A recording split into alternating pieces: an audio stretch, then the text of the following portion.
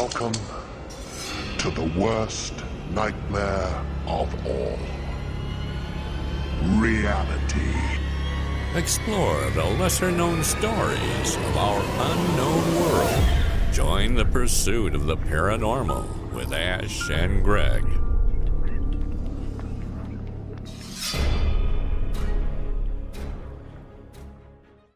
So today we are joined by Steve Yarwood for a chat. Steve is a long-time researcher of the UFO subject from the UK. Welcome, Steve. Hello there. Hello. You just want to give us a bit of background on you, what you do, and how long you've been doing this for? Okay. I've probably been investigating since I was about 13 years old, so that's like knocking on for 46 years now, although I was interested from about 8 years old. I'll give you a quick run-up on that. When I was a kid, we lived in a 2 up, 2 down. There's a little cubbyhole. And when my mum and dad used to watch TV, I used to nick in the cubbyhole and read my comics. And I finished one. And in my dad's toolbox was a magazine. And I thought, oh, what's this? And it's not that kind of magazine before you go there. And I managed to track down the very issue years later. Wow. And it had an article in it about an investigation that was years ago. Now, I didn't bother about these things, these discs that were flying about, not a problem. But what did bother me was this floating thing that this woman had seen in front of her. So I seen this picture and I just legged it out of there, and that scared me spitless. But it gave me the interest. And my dad used to come home regularly with stuff like this. So when he went around, that was it. That was my start of it all. And that was the beginning. From then, about a year later, my dad used to work for DC Thompson's, who made Dandy and Beano.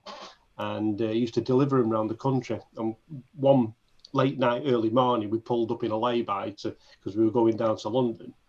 And all I did, fall asleep, like you normally do. And then the next thing I remember was my dad putting his foot down, and in front of us and the sides of us was all lit up. And I remember looking out the window, there's like this huge disc outside.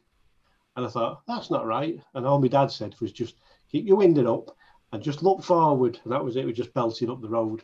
And that was what started everything off. The only other sighting I ever had was with a mate of mine called Jeff. We were DJing, coming home one night through Daisy Nook, which is near us, before the M60 motorway was built. And we'd seen lights in the trees, and we pulled over. I thought it was a dodgy helicopter, nearby or something like that. And it wasn't. Literally, probably 250 yards from us was this huge triangle. And to paraphrase Douglas Adams, it was just hanging in the sky the same way bricks don't. And it just sort of turned on its axis, turned the front to the back of us, and it glowed like a really dull red and shot off in the distance and disappeared in a fraction of a second. How long ago was that? 1998, 99, something like that it was. Okay. And it's definitely I would say it was definitely a military craft of some kind. But it was around the same time as there was a lot of black helicopter sightings seen in the neighbourhood, which sort of brings me on to a group that I was involved with at the time called MAPIT, and I did some work with them regarding black helicopters, and then I started up my own group about that time called the PRE, where I got together with a guy called Dave Daimlo, and I still do work with Dave with his group, the Tameside Paranormal Research Group, and he does his own podcast called Darius Lives that I get involved with now and again. Influences, I would say, Stanton Friedman, Jalen Hynek, Ray Stanford, Leonard H. Stringfield, Jacques Vallée, John Keel and Jim Mars, and that's pretty much it. Cool. So I know you've done quite a lot of research. Yep. Just want to give us a bit of info about what type of research that you've done over the years, what type of sort of investigations that you do. I've done basic what you class as paranormal, with the ghost type stuff, and although it's interesting, it doesn't get me in as much as the way the UFO stuff does. So I've done loads of things on that, on the grounds investigation, doing field investigations, interviewing witnesses, interviewing abductees, gone looking for classic cases just to update files and look for similarities between older cases and new cases. And over the years, I've built up what I can only sort of say is an absolutely huge library of, books, videos, audio, documentation, and it's all there.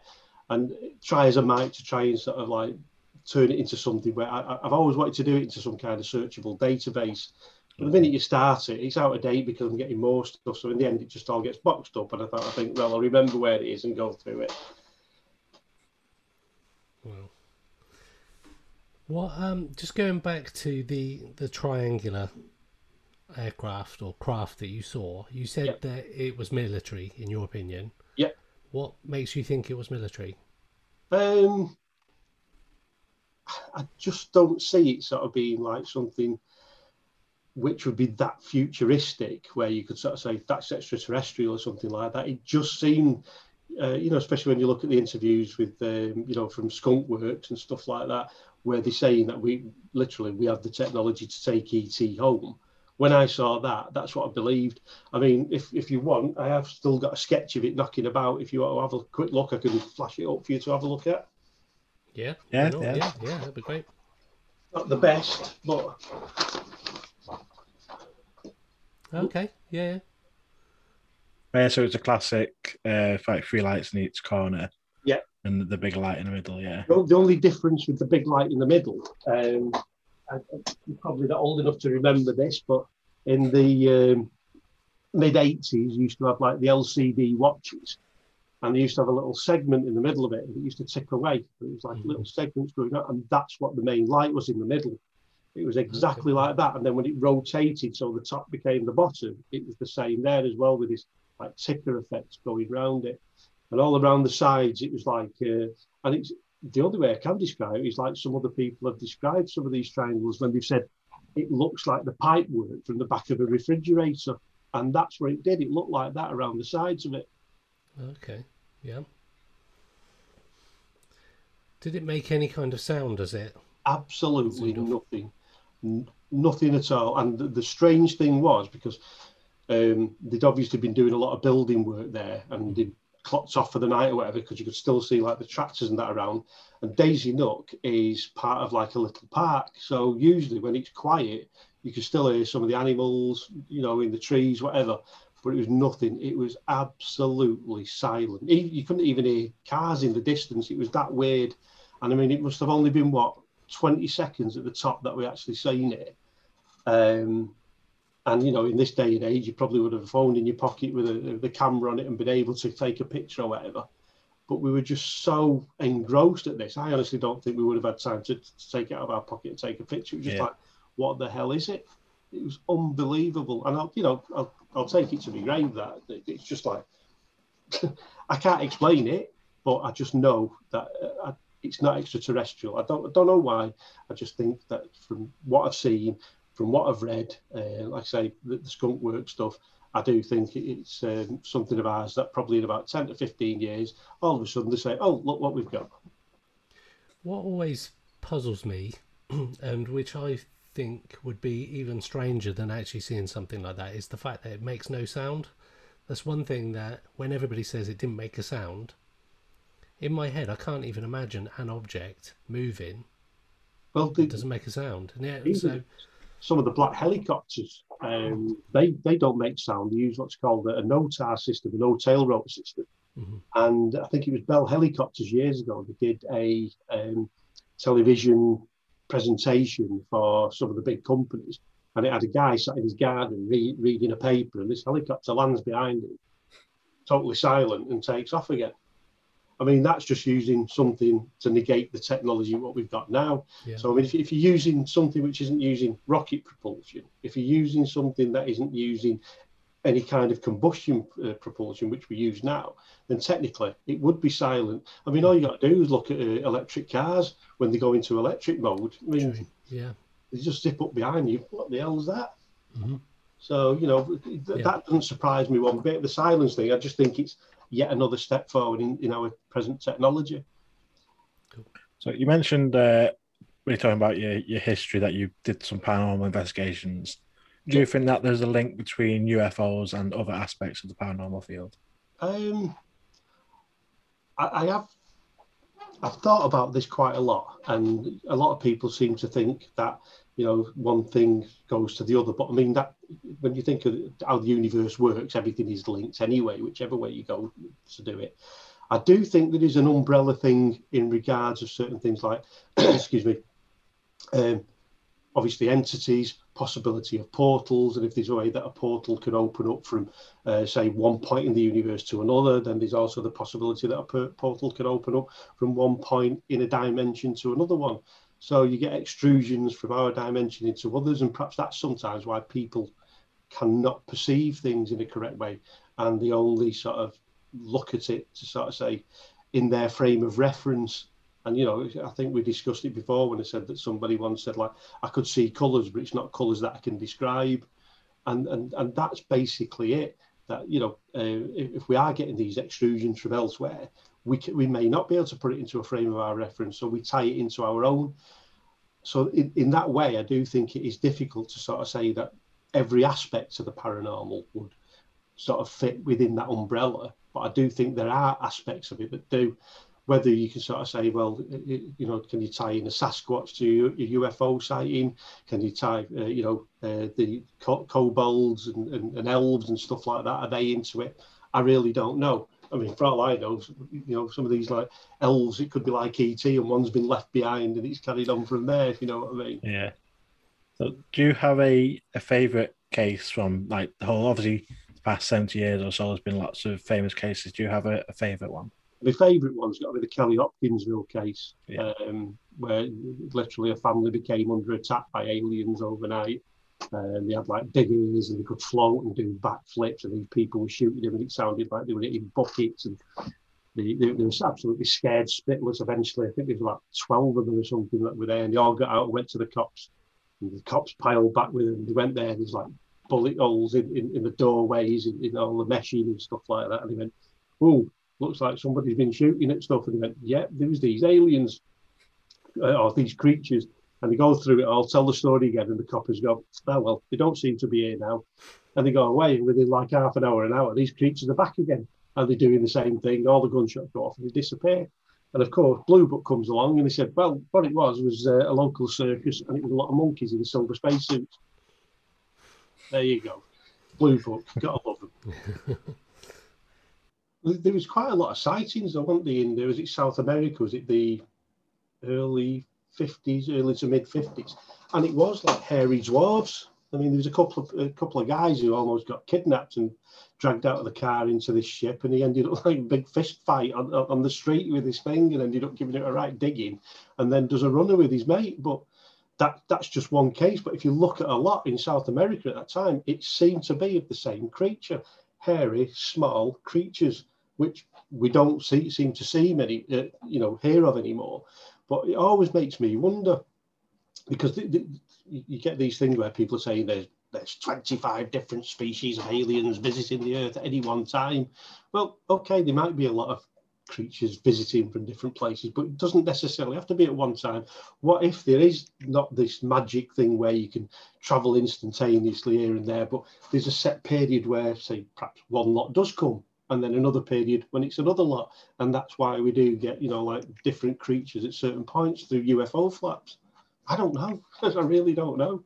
It's fascinating, and some of them are a little bit extraordinary and out of the world, but it always seems to me, when you hear about the greys, that they seem to be the ones that are sort of stuck around more than anything else. So I don't know, perhaps they've got nothing better to do. Maybe. So what? So you talking about different types of creatures, say, or different species coming at different times potentially? Yeah, possibly. Yeah. What are your thoughts on the way that the UFOs over the years have sort of changed shape? They seem to become almost like Tic Tac, or quite spherical, or cylinder. Yeah, whereas back in, say, the 50s, 40s, 50s, they were more like a dish or a hubcap.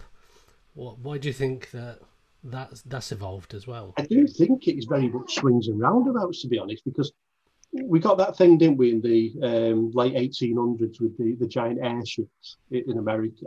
And that was like, our technology, but with like a few years in advancement. And everybody seems to point to that, especially a lot of UFO researchers nowadays. They point to it and say, well, there you go. All it is present technology, and we're just witnessing it a few years before it actually comes out, because they do say, don't they, that the military, they're about 20 years ahead of anything. And when we actually get it, they're obviously 20 years ahead again. I mean, this the stealth fighter, when we got that, it was like, oh my God, absolutely amazing. But I mean, that's been knocking around the idea that since 1969 or something. So it goes to show that it's a progression. But the thing what always gets me, whichever way you look at it, if you go back to like the Aboriginal paintings of thousands of years ago and Neanderthal man paintings, some is it in France, something, was it like 10, 12,000 years ago or something? And they all depict the glowing lights, the discs. So it's difficult to sort of say where we are actually looking at this. Are we again seeing something which is part of our perception? And that's how we look at it from a frame of reference. Because you think of it, old Ugg years ago in the caves, his thing to do was to go out, to hunt, to find something to eat, to keep warm and look after his family. Whenever they did anything like drawings in the caves, it would have to be something of absolute mega importance. So if these are drawing these little dots or these discs or these cylindrical things, and then sometimes these creatures with like strange masks or whatever on, it must have made an impression on them. So if we look back through history, you will see that the majority of stuff that we've seen has either been cylindrical or disc shape. So perhaps a lot of the stuff which we are seeing now is actually the man-made stuff that we're seeing, yet the cylindrical and the disc-shaped stuff is from that period. You know, it's been around for all them years. The only other thing you can do is turn it on its head and say, well, what if it's time travelers and they're there then and they're there now? But again, that opens up another can of worms. Yeah, that's a big discussion. What about we have been talking previously about what your brain sort of interpreting what it's seeing. Yeah. So is it possible that some of the sightings that people report are just the fact that that's the closest thing that they can perceive in their mind? So like we're talking about we spoke about Tic Tac before, and yeah. was that the shape that he saw, or was it the fact that Commander Favour, that was what he thought he saw, or his brain said he saw? And the people that have described hubcaps type craft, all those, like the Egyptians talking about the chariots, the gods coming down in chariots of fire from the skies. Yeah. Is it just that is the closest thing that their brain can interpret what they're seeing? Well, the Tic Tac shape, it's actually been seen off and on for a few years. I think there was a sighting in the late 70s. I'd have to dig into it properly, but I do know from some of my research stuff that there's at least 2 definite Tic Tac shapes that have been seen throughout the years. Even like if you wanted to look at the Zamora case, that's actually an egg-shaped object on girders. So I mean, technically, if you look at that from another angle, that could, you know, be perceived as a Tic Tac shape as well. But you've also got to remember there's been sightings over the years that man hasn't actually seen. They've only seen it using the technology, using say infrared cameras. Was it the famous Brazilian case where they were up and there's like lines of them going across, but they couldn't see them. It was only on the actual footage what had done it. So again, it's all, like I say, it's a form of our perception. When we do see it, are we actually seeing it how it is, or how it's coming out? If you know, it doesn't sound right that. But I'm trying to think of a way of putting it. It's like looking at a strange hologram. If it's all done in separate bits, you can't make sense of it until it all twists round and it becomes apparent what it is. So if we're seeing these objects only in a certain way at a certain time, perhaps we're not getting the full picture. Like say, the brain's filling in the blanks, and the brain's doing its best just to please you because you don't want to be left with something that you don't know about. So when it's doing it, you know, one person seeing it one way is different to somebody seeing it another. I mean, how many times have you seen a UFO case where somebody's turned around and said, well, it was obviously this, and they've drawn it, and then somebody else had done it, and it's pretty much the same as it was drawn, but with perhaps, I don't know, like something sticking out the top or out the side, and then somebody else has seen it, and then it's like a bump underneath. It's never 100%. There's always something else. That could be the fact that some people are better for attention to detail than others, or it could just be that things are slightly different to other people. You mentioned the Zamora case then, and that's a fascinating one. That was another one that was investigated by Project Blue Book, and that was it was a police sergeant in Socorro, in New Mexico, in 1964. 64, April the 24th at 17:45. That's pretty specific. John, give us just a bit of background on that incident case. Listeners aren't aware. But like I say, 17:45, April 24th, 1964. It was actually finally classified on the Hynek classification system of the C3K because entities were actually seen with the object. Blue Book evaluated it, and may I say, it was file number 8766, and they evaluated it as an unidentified, which that was one of the things that Jail and Hynek turned around and said, you know what, we're in a tough spot here with this one because we can't explain this. But basically what had happened was Lonnie Zamora was chasing a speeding car down one of the local highways, and he saw a blast of flame, and he thought that this local dynamite shed, which was nearby, had exploded. So he broke off from the chase, disappears down this little gully, and at first he thought there was a car overturned in this arroyo nearby, and then he noticed what looked like either two small adults or two children near it, and he thought, it's a bit odd. So he drove a little bit further up, dives out of the car, and then notices that this overturned car wasn't an overturned car, but was in fact this like egg-shaped object on these girdle-like legs. And these, the figures that he originally seen there had disappeared. And then he heard what he believed was like thumps or crashes or something like that. And then a blue flame came out from underneath the object, and it started rising up into the air. So he thought this thing's going to explode, dives for the deck. Nothing happens, but he hears this whirring sound. So he looked round, and this whirring sound finally disappeared, and he noticed that the legs what were on the craft were no longer there, weren't visible to him.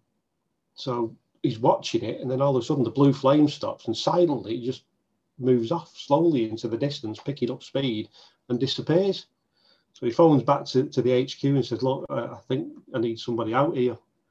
Somebody comes out to actually see what's going on, and there's still like burning bush from where this thing had gone off, and the imprints from where these landing legs were, and they quickly sort of tried to sort of keep the area safe. And then strangely enough, this guy from the local airbase turns up. But in them days, you could listen to like police frequencies and stuff. Like, it weren't digitized or anything like that. There was even a guy, I think he run some like cowshed agency or something, had picked it up and come out to have a look as well. But they ended up putting like rocks around where the indentations were to sort of rescue it. And yeah, the rest is history. I mean, I've got quite a bit of sort of in-depth stuff here if you needed to go into it, but it is one of the best cases, and because of the integrity of Lonnie Zamora, Jail and Hynek absolutely took a liking to this bloke and said, you know what, he's straight as a die. This guy's telling the truth. I don't care what anybody says, this guy's telling the truth. And yet you had the likes of Philip Class coming out saying, no, this is absolute nonsense. But mind you, Philip Class used to come out and say everything was nonsense, and it was a weather balloon or whatever, or ball lightning. That was his favourite, wasn't it? And, you know, it was a shame that, you know, it ruined Lonnie Zamora's career. I think, if you remember rightly, I think he ended up getting divorced and sadly died, you know, a few years, 89 or something, I've got it written down somewhere.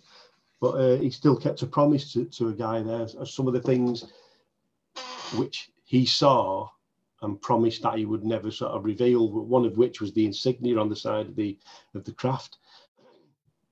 He's seen it, described it, and the FBI bloke who'd come out, or was it the guy from the airbase, basically turned around and said, you can't say anything about this. If you're going to say something about an insignia, give them one of these. And there was like 3 to choose from, and there was 3 that have been given out over the years. But the one which was known, Lonnie Zamora never sort of released it. And it's strange, actually, because if you actually look at some of the paperwork at that time, one of the insignias was actually from a company who's doing some part developments on a lunar landing craft, which was going to be used by the Apollo missions. So a lot of people then tied into that, saying, well, perhaps that's what he's seen, something secret to do with the Apollo landings. But it's like, Zamora said, he originally thought that that was going to be the case. But when he was taken in the evening to be interviewed by the bloke from the Air Force Base and the man from the FBI, they basically said, no, it's got nothing to do with that. We've got nothing in the area that is capable of doing that. What you're seeing is what you're seeing. What we have to do now is sort of like a damage limitation. And being the good citizen that he was, he kept his word and never said anything to anyone about it. I mean, there's quite a few interviews, if you look round on radio from the time, and people actually push him over this. And he's quite adamant. He's saying, I was told I'm not to talk about this, and I'm not going to. Yeah, it is a fascinating case. And I always find it interesting how he describes the beings, I guess. So as either big children or small adults. Yeah. Which is really trying. So you picture a small adult, you think a child. You picture a big child, you think possibly an adult, or teenager age, because you could say that possibly teenagers. I know that one of the explanations put forward was that it was teenagers messing around. Yeah, that was what he was saying, from a local college or something that had a beef against him because he'd pulled them up in the cars a few times or something. But I mean, to have pulled off something like that and get all the timings right, to have like an explosion, to pull him off the road, how are you going to know that he's going to break away from this chase to come there? And then you've got to create this craft so that it looks like he's turning up to see something. And then what do you do? You've got like 7,000 helium balloons hidden by low clouds or something that'll lift it up and then silently drift off. I don't know if you've ever seen it. There was, you remember the TV show, The Goodies? Not really. The old TV show. It's like these three blokes who used to go around and do things. And they did this thing where they took the mick out of UFOs and Arthur C. Clarke and stuff like that. And they were showing like the Loch Ness Monster. And Arthur C. Clarke, when he used to do Arthur C. Clarke's Mysterious World, he'd always say, personally, I don't believe it. And he'd come off with this long-winded explanation. And one of them for the Loch Ness Monster is that he said that it was a rhinoceros swimming on its back with a French loaf in its mouth, with a tortoise balanced on top of it. And that seemed a more logical explanation for the Loch Ness Monster than all these things about this group of college students pulling a prank on Lonnie Zamora. It would have been more simple to do a Loch Ness Monster like that than it would to pull this prank on him. Yeah. It's crackers. But, again, it's of that age where, I think in a few years' time, we're going to find a lot of people in TV, magazines and that who have poo-pooed the entire subject of UFOs, having to take a step back. I remember years ago being at a UFO conference and speaking to some friends there and say, you know what, I think we should get some money put to one side, get a publishing house set up, get a few web addresses sorted out, just for the day when all this comes out, we can launch the magazine, I Told You So. Because that's what's going to happen. And there's going to be a lot at the time who are going to go, you know what, we thought we were doing right, pulling it all off. And they're going to have nothing to hide behind. And this, like I say, with the Zamora case, they tried pulling everything out of there to say it was this, it was that, it was the other. And there was just no credibility. And like I say, Gillen Hynek, he had no explanation at all. He honestly believed that what Zamora had seen, whatever it was, but it was certainly nothing that he could sort of put his hand on out and say, well, it's this, it's this, it's this.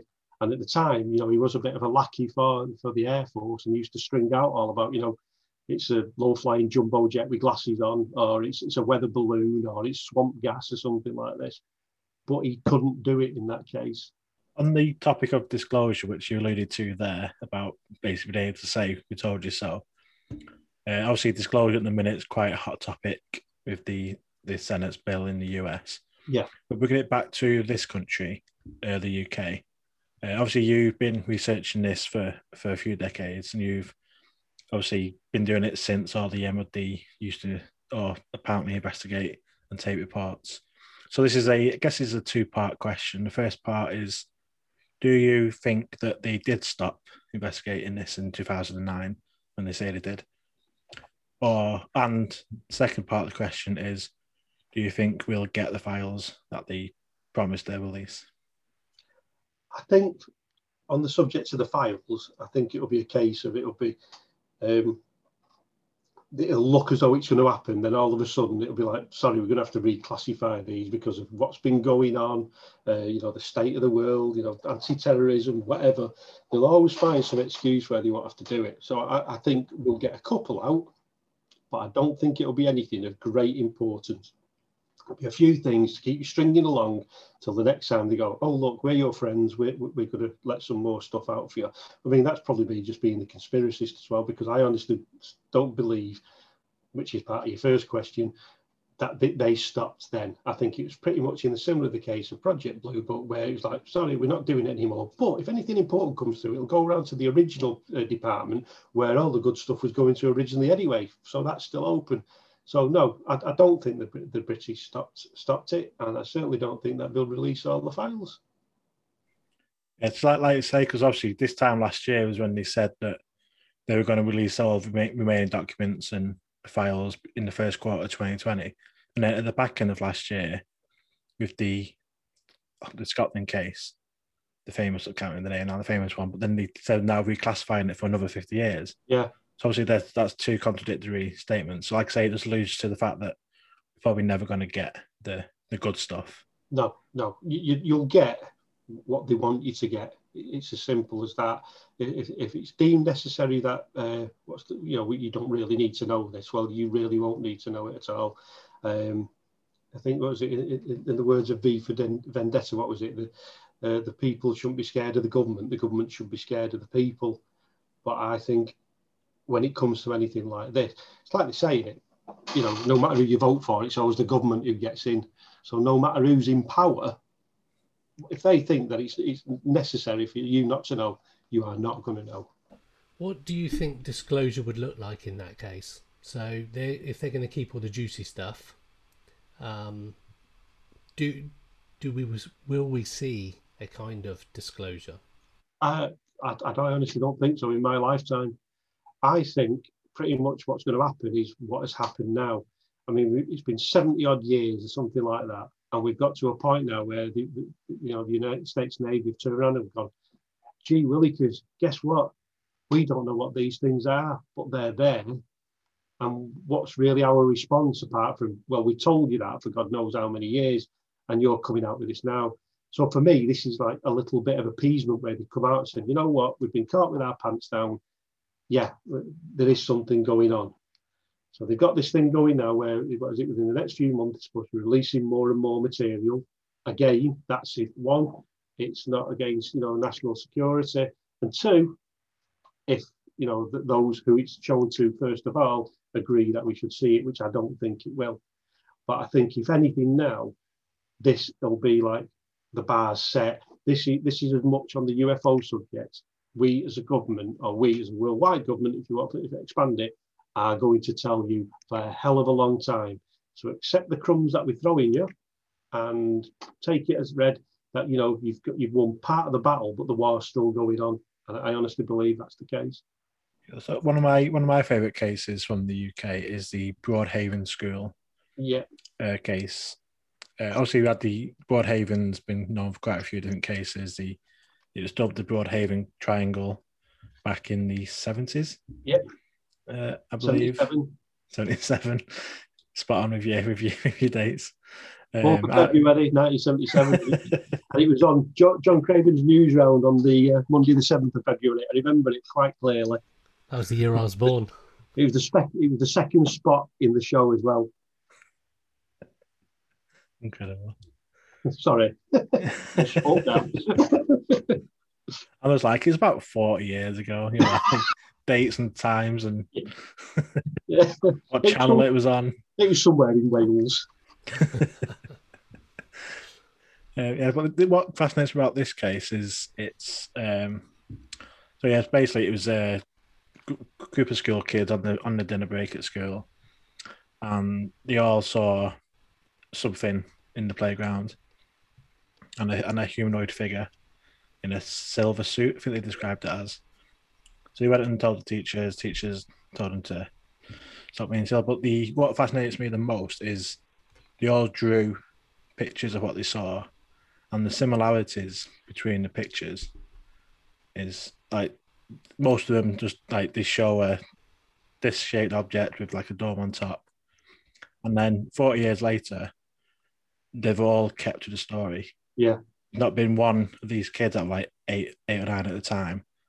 In 40 years, not one of them has come forward and said, "Yeah, we were messing about. We were all on it together. We were just copying each other's pictures. We just play the trick on the teacher." And that, I think that holds more weight than probably most cases that I've looked at. Well, when they were asked to do the drawings, the headmaster at the time, he taught something Llewellyn, I think he was called. He did it under exam conditions where he took them into a room. No one was allowed to talk. Can't do this, can't do that. And he got them to draw it all separately, so that there'd be no sort of speaking to say anything. But other teachers to keep an eye on them so they couldn't chat in between each other. And like you say, everything was all pretty much done. I think it was about 11 school kids, I think it was in the end, that they actually done this with. And it's just like you say, it's all pretty much bang on, these drawings, even down to the guy, you know, the extraterrestrial or spaceman, as they put it. It was all very similar to do that. And even one of the teachers who sort of a couple of days later said, look, you know, I know people are saying that it's possibly this silage tank down there or this some kind of mechanical arm or something as well that was being used. I said, no, it wasn't. I said, I seen it. I said, there's no way you can get anything down there, and certainly not over the past few days down there, because the amount of mud in there, one, you'd have seen it, you know, any tracks what were left, and two, it had just been stuck there anyway. So this teacher, again, she said, I can't really say much, but yeah, it definitely did happen. But there was lots of other things which were going on around the time as well. You had, like, you know, the Coombs Farm, Ripperston Farm, where the wife, is it Pauline, she was chased by a glowing football, and the car started to cut out and literally rolled near the door, and her and the kids ran out into the house, and then this ball zips off into the distance. And then a few days later, her and her husband are watching TV, and all the telly starts freaking out. So he goes over to sort of mess around with the telly, and at the window, this huge silver-suited creature, which is so tall that it can just see like the bottom where the chin would be. And this guy is a proper farmer, not scared of anything, but he said he absolutely cacked it. And, you know, they phoned the police came, they had a search outside and nothing could be found. And then one of the other stories was that he put all these cows from the end of the day into one of the barns, and they'd locked the door, locked it up for the night. And he had, I think it was about a 5-minute walk from the barn to the house, gets in the house, kicks his shoes off, gets to get a cup of tea. The phone goes, and it's his neighbour from 2 miles down the road or something saying, "All your cows are down at my road." He says, "What do you mean?" He said, "They're down here on my land, you better come and get them." He said, "I've only just flaming locked them up, not more than 5 minutes ago." He said, "Well, they're here now." So he goes up to the barn, and it's open, and there's no cows there, which have somehow miraculously managed to travel something like 2 miles in less than 5 minutes. Incredible stories. And then, what was it, the Fort Haven Hotel with Rose Granville, where she seen like the landed craft outside and that, and they had someone from RAF Brody come along to it, and he was like, "Oh, it's okay, love," you know, pat her on the head and, you know, appease her a bit, and off they went. Yeah, and she saw humanoid creatures as well. Yeah, and also the disappearing into stacked rocks. He said the rocks opened up and they flew into it. In fact, hopefully when all this COVID thing's over, my mate Nodge and Dave from Tameside Paranormal Research, hoping to be going down there to reinvestigate all this again anyway. So we're going to be having a word with a few UFO societies down there and spend a few days and see what we can find out. See if there's anything else still going on. Awesome. It's always worth, like say, we look into these cases, especially this case. It draws a lot of parallels with the Ariel School incident in Zimbabwe. It's a lot more with the Westall one in Australia in 1966, with the kids outside seeing the discs above the trees, and, you know, the teachers came out. Again, there's the teachers there who have been told not to say a word. One was threatened. He said, "Look, we know you enjoy your drink, so if you tell any more about this, we'll say that you've obviously been drinking during school time." And one of the kids that was there, who actually climbed over the fence and got near it, I think she actually touched one of the objects, and she passed out. And when police turned up, an ambulance turned up, and this girl was taken away, and her and her family had never been seen since. Really, really interesting case. Like you said, the aerial one in Zimbabwe, that's a similar one, where they're waving at the alien and stuff like that. And but this one, it's literally, they were out playing and these things just appeared from nowhere and started dancing around in the sky, and one pretty much landed next to the school, and the kids went legging it over to it, and the teachers are sort of going, "Oh, what's that?" But yeah, have a look at that. It's a really interesting case. Yeah, definitely. Because with the Zimbabwe one, because James Fox covered it in the Phenomenon documentary last year, and like I say, he went back and they've re-spoken to the kids that are now obviously adults, and they've not changed their stories. And that's what you've always got to look at in cases, that that the stories is coherent all the way along, which is quite strange actually, because if you talk about Adamski, he always stuck to his story. Yeah, he's always been sort of called out as like a hoax or whatever.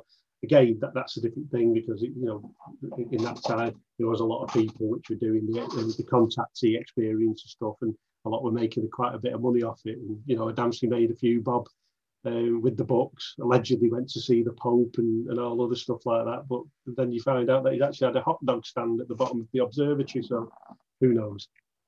So what are you looking at anything at the minute? Have you got any current projects or research that you're looking at? Well, I've been doing these like mini documentaries that I put onto a YouTube channel that I created called The Unconventional Ufologist. And it's just like half an hour documentaries that I narrate, and then I try to create graphics and whatever to go with it. One of which is the Lonnie Zamora case. What's the other ones I've done? The Kecksburg was another one. And there's another couple, but my brain's absolutely addled. It's old age. But I'm doing one at the moment about the Lake Baikal in Russia, with the aliens underwater, which allegedly attacked some Russian divers. That one fascinates me because Lake Baikal is absolutely huge. All sorts seen on there. You could put it down to Fata Morgana or whatever, where people have seen trains on it and cars whizzing across the water and stuff like that. So it could be some kind of temperature inversion which is causing that. But disappearing boats, disappearing people, strange lights under the water.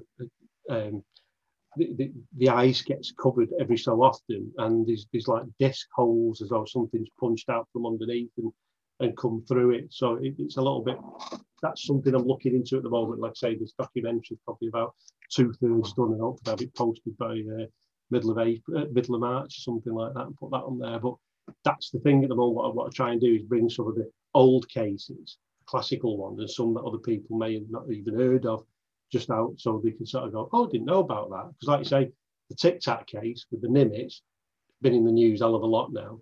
Rendlesham Forest has been done to death. Roswell has been done to death. I mean, it gets that bad that I have a telly in the kitchen. I used to be a chef, so I do all the cooking at home. So when I'm cooking, I'll put documentaries on, and so I cook away, look up, doing this, and the missus is in the other room. And it got to the point of the week, this guy comes and says, and of course, Roswell. And she says, I think I know more about bloody Roswell now than anybody. And she's not got an interest in it, but obviously because it's always on.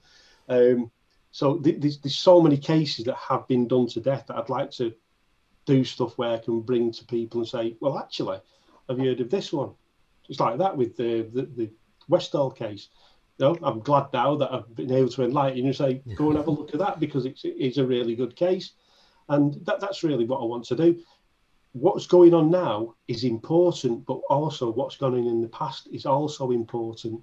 We should have a look at the stuff like that, revisit it and say, is there any similarities to anything that's going on now? Is there any similarities to any other cases? Because, if there's some kind of coherency in that, then that's something that we need to know when we're doing our investigations, so that we can sort of say, well, actually, if we look at this, there's a comparison that can be drawn across the board and not just left out. Not willy-nilly, there's something actually there. Definitely. What are your thoughts on Bob Lazar? He's a bit like the Marmite of the UFO world. You either love him or hate him. And I remember where do you sit on that then? To be honest, pretty much on the fence. And I know it sounds dead easy to do, because you can turn around and say, well, anyone could say that. But I remember when it all came out, they were the days when UFO magazine, the guys who ran it used to go to places like Las Vegas and used to wear the tank tops because it was sort of fashionable to do at the time. And when it all broke, I remember reading about this Bob Lazar and thinking, oh my God, this guy's actually opened his mouth. He's going to be sort of wondering who's knocking at the door every 5 minutes when stuff goes on. And then you find little bits where they said, yeah, but he didn't actually work there. We've not found any reason to say that he did. And then Stanton Freeman had come up and said, well, actually, I found this and look at that. He has worked there. And there's little bits that sort of start to fit.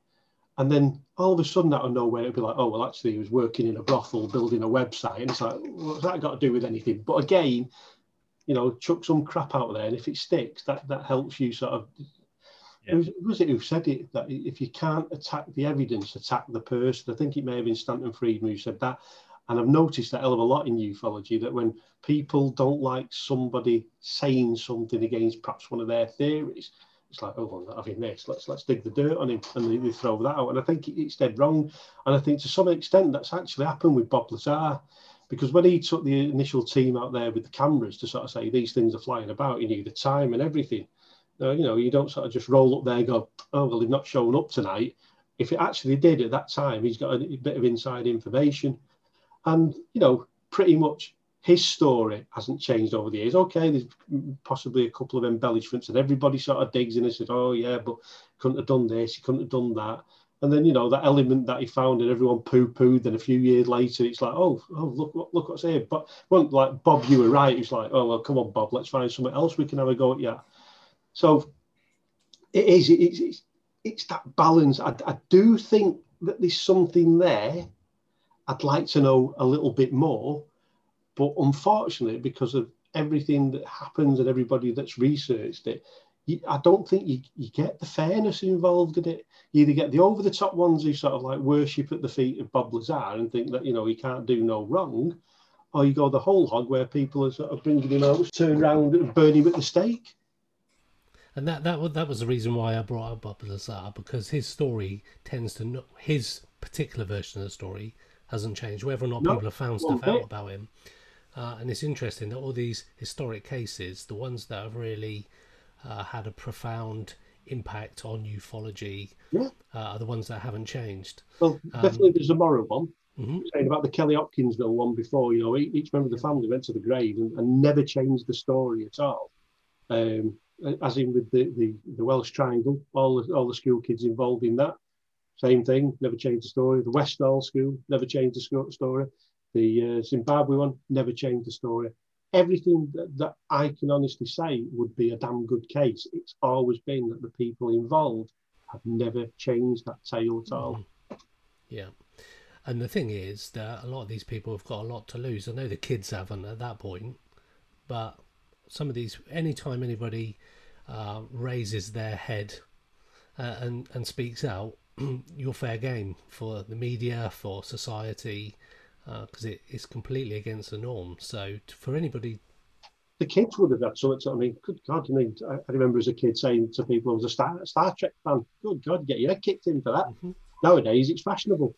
But the thing is, it's brave for anybody to come out and say it. It really is. I mean, especially the abductees. And, abductee experiences, or in my experience of abductee experiences, that people I've known have stuck to the story. You can see a few around the internet, a few which have brought books out on that. There's a problem somewhere along the line with some of their stories when it changes. It's like, oh, good Lord, I forgot his name, Fire in the Sky. Travis Walton. Yeah, Travis Walton. His story's pretty much stayed the same, yet he still gets absolutely slaughtered. Mm-hmm. And this bloke, is it 4 lie detector tests that he did, and he's passed every single one. Yeah, you can get people going on Jeremy Kyle, and they sort of fail it or whatever, and everything's A-OK with them. But no, Travis Walton, he's always stuck to his story. Same with the lads from the Allagash abductions as well. They were the same. They did the lie detector test and passed it all each time, and yet you still get people coming down on them. So if these cases, with everything that goes for it, and those witnesses are the ones themselves who went through it and can still stay consistent with that story, for me, it gives it a hell of a lot of credence. when they're coming back and they say, oh yeah, I forgot about that. Oh, and I forgot about that. It's like, what's it, Betty and Barney Hill? Their case was absolutely superb. And it was only after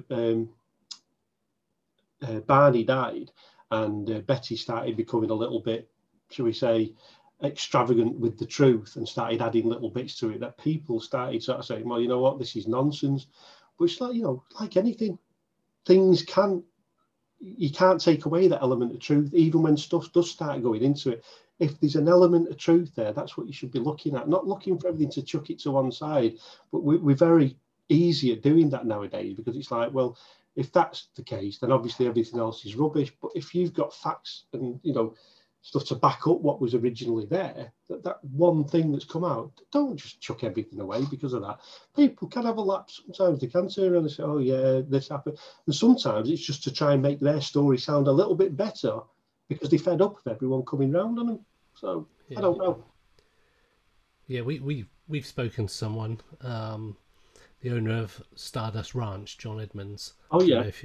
So we spoke to him, and when you speak to the guy, the story, if you take it at face value, this guy's had an incredible experience. If you try and pick it apart, it's too extravagant, this story. Yeah. But if there's just an element of truth in there, and we've discussed this before, if there's just one part of that that's true, the whole thing's incredible.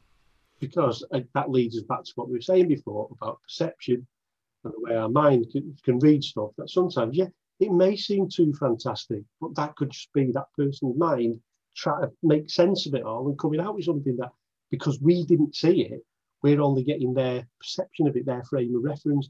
And so sometimes, you know, when people come to me and say, you don't really believe this, and they tell me something, and it's so weirdly fantastic, I have a tendency to think, you know what, there's probably damn good reason why there's quite a bit of truth to that, because you're going to make something up, well, make it up that, you know, it's something that's going to seem reasonable.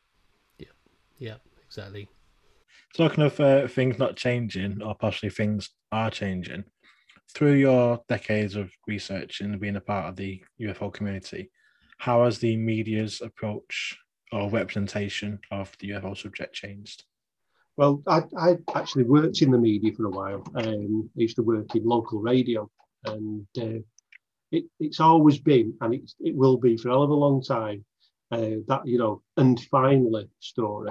It's going to be one of them where it's either going to bring on somebody who says that he eats spiders because he's been told to do so by some grey alien from Zeta Reticuli, and now he's got superpowers, or it'll just be that really dodgy light in the sky video, which, you know, whichever way you look at it, no matter what camera you've got, if you're just the average man on the street who doesn't know how to use a camera properly, all you're going to have is a shaky hand camera with this light dodging about. And of course, this has been on all news items, but our specialist, who they dug out from some other part of, you know, media house, who hasn't got a clue what he's on about, it's just like, oh yeah, it's just a light in the sky.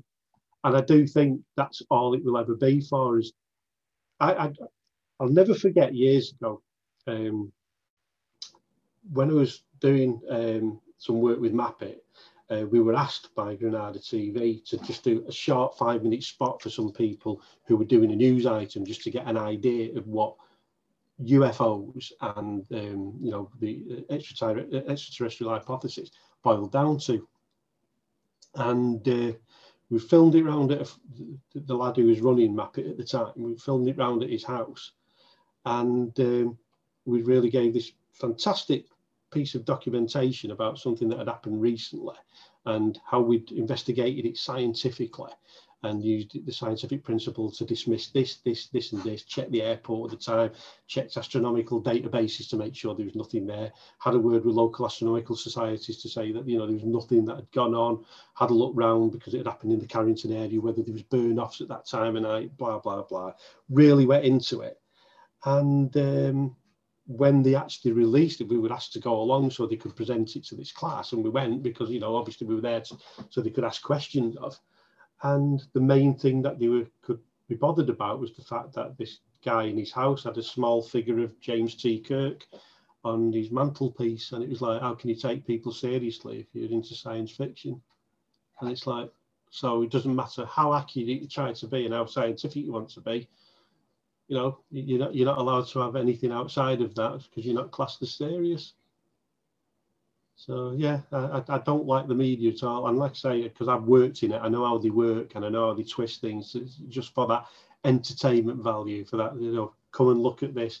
All it is for them, for TV, it doesn't matter what it is, it's figures. If they can make you a laughing stock, then they'll make you one if they can do something with you. Simple as. So I don't trust them.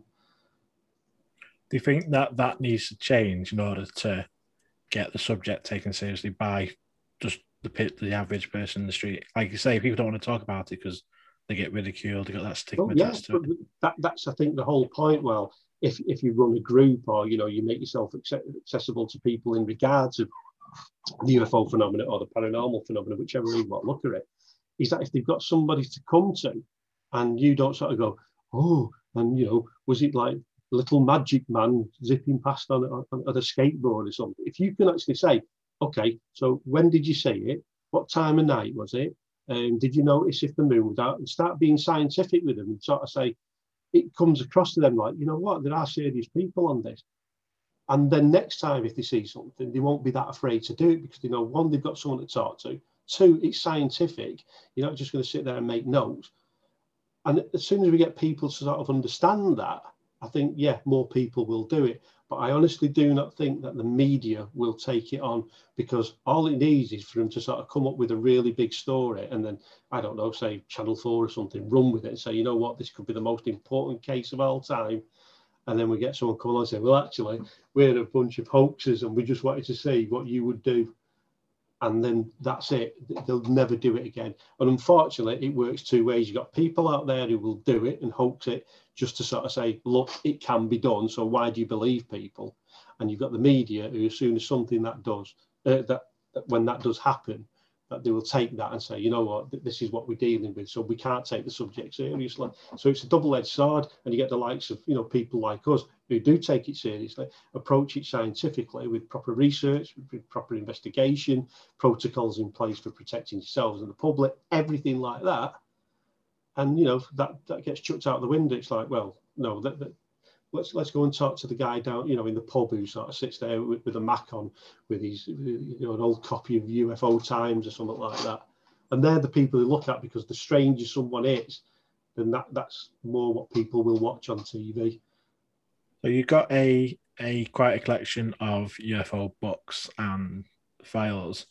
Have you got maybe a top 2 or 3 of must-read books that you'd recommend? So gun to the head, name 2 books that all right. If you want to get somebody interested into the subject, I would go for Above Top Secret, Timothy Good. It's easy, the one thing to put into place, because one, it's got some famous cases in there. 2, it tells a good story, and it's sort of the investigations behind it, shows you both sides of it, what's happened, everything like that. So you could give that to somebody and say, have a read of this, see what you think. And, I've done that with a few people who've come back and said, oh, I didn't realise it was like that. I thought it was all nutcases sat on hillsides with binoculars and wearing parkas. I said, no, that's just us on a Saturday. But the serious ones, they bring out books like this. So that gives you, a good response to that. And I suppose the other one, again, it goes back to the Socorro case, Ray Stanford with a book called Socorro Saucer. Some people pillory it, saying that he took a little bit, of poetic license with it. But if you're a writer, 9 times out of 10, you do that. But the solid basis of research that he put into it, the people that he liaised with at the time, like Coral Lorenzen, they... from APRO, they were down at the time. There's a lot of things that were going on. So it shows it from every angle that had gone. And, the way he puts it across, he's got a proper scientific analysis, and, he names names. It's not like, oh, well, such and such a witness was a person of a certain age who lived in such and such a place. He actually comes up with names with places that, actually did research on the stuff. And for me, it was one of the earliest books that I ever read on ufology. I think there was that and the Hynek UFO Experience were 2 of the first books I ever read. And the Ray Stanford one has always stuck out for me. Is like, you know what, if I was to investigate, that's how I'd like to do it, to be able to be approachable to people, to work with other people, to find the information, to take things to someone, to find the details off them, to put that to somebody else to look at. And he's very meticulous in what he does. So if you wanted to see how an investigation works, from getting the initial report to working on it and then passing it out to other people, yeah, definitely. Ray Stanford, Socorro Sosa. Brilliant. Just remind us where we can find your YouTube channel, your radio station, so people can find radio station is called tachyonradio.com. And that's basically 24 hours a day, 7 days a week radio station, which plays out old sci-fi stories, old horror stories, interspersed with UFO documentaries, UFO content. There's a lot more to be going on, but it's pretty difficult to try to do it all off your own back. So if anybody wants to do anything and send it in, I'll put it on there. You're welcome to. And the YouTube channel is called The Unconventional Ufologist. It's good fun. So if anybody does want to do anything that wants to be involved with Tachyon Radio, you're welcome to by all means, because the more the merrier. And The Unconventional Ufologist, it's an ongoing thing. Unfortunately, sometimes work gets in the way. So I'd like to release something once every couple of weeks, but it's more like every couple of months. But I enjoy doing it. And I hope that some of the cases that I put out there get people to turn around and go, you know what? That's not bad, that. I'd like to look a little bit more into it, because it's all right somebody telling you something. But I mean, like tonight, we've touched very briefly on Socorro. We've touched very briefly on the Welsh Triangle, on the Westall, on Zimbabwe, other stories. We've only touched on them, but if it's piqued anybody's interest to go out and just, even if you want to Google a web page, that's great. But if you can get a book on it, even better, because nothing better than having a book in your hand. Simple as. Pursuit of the Paranormal with Ash and Greg.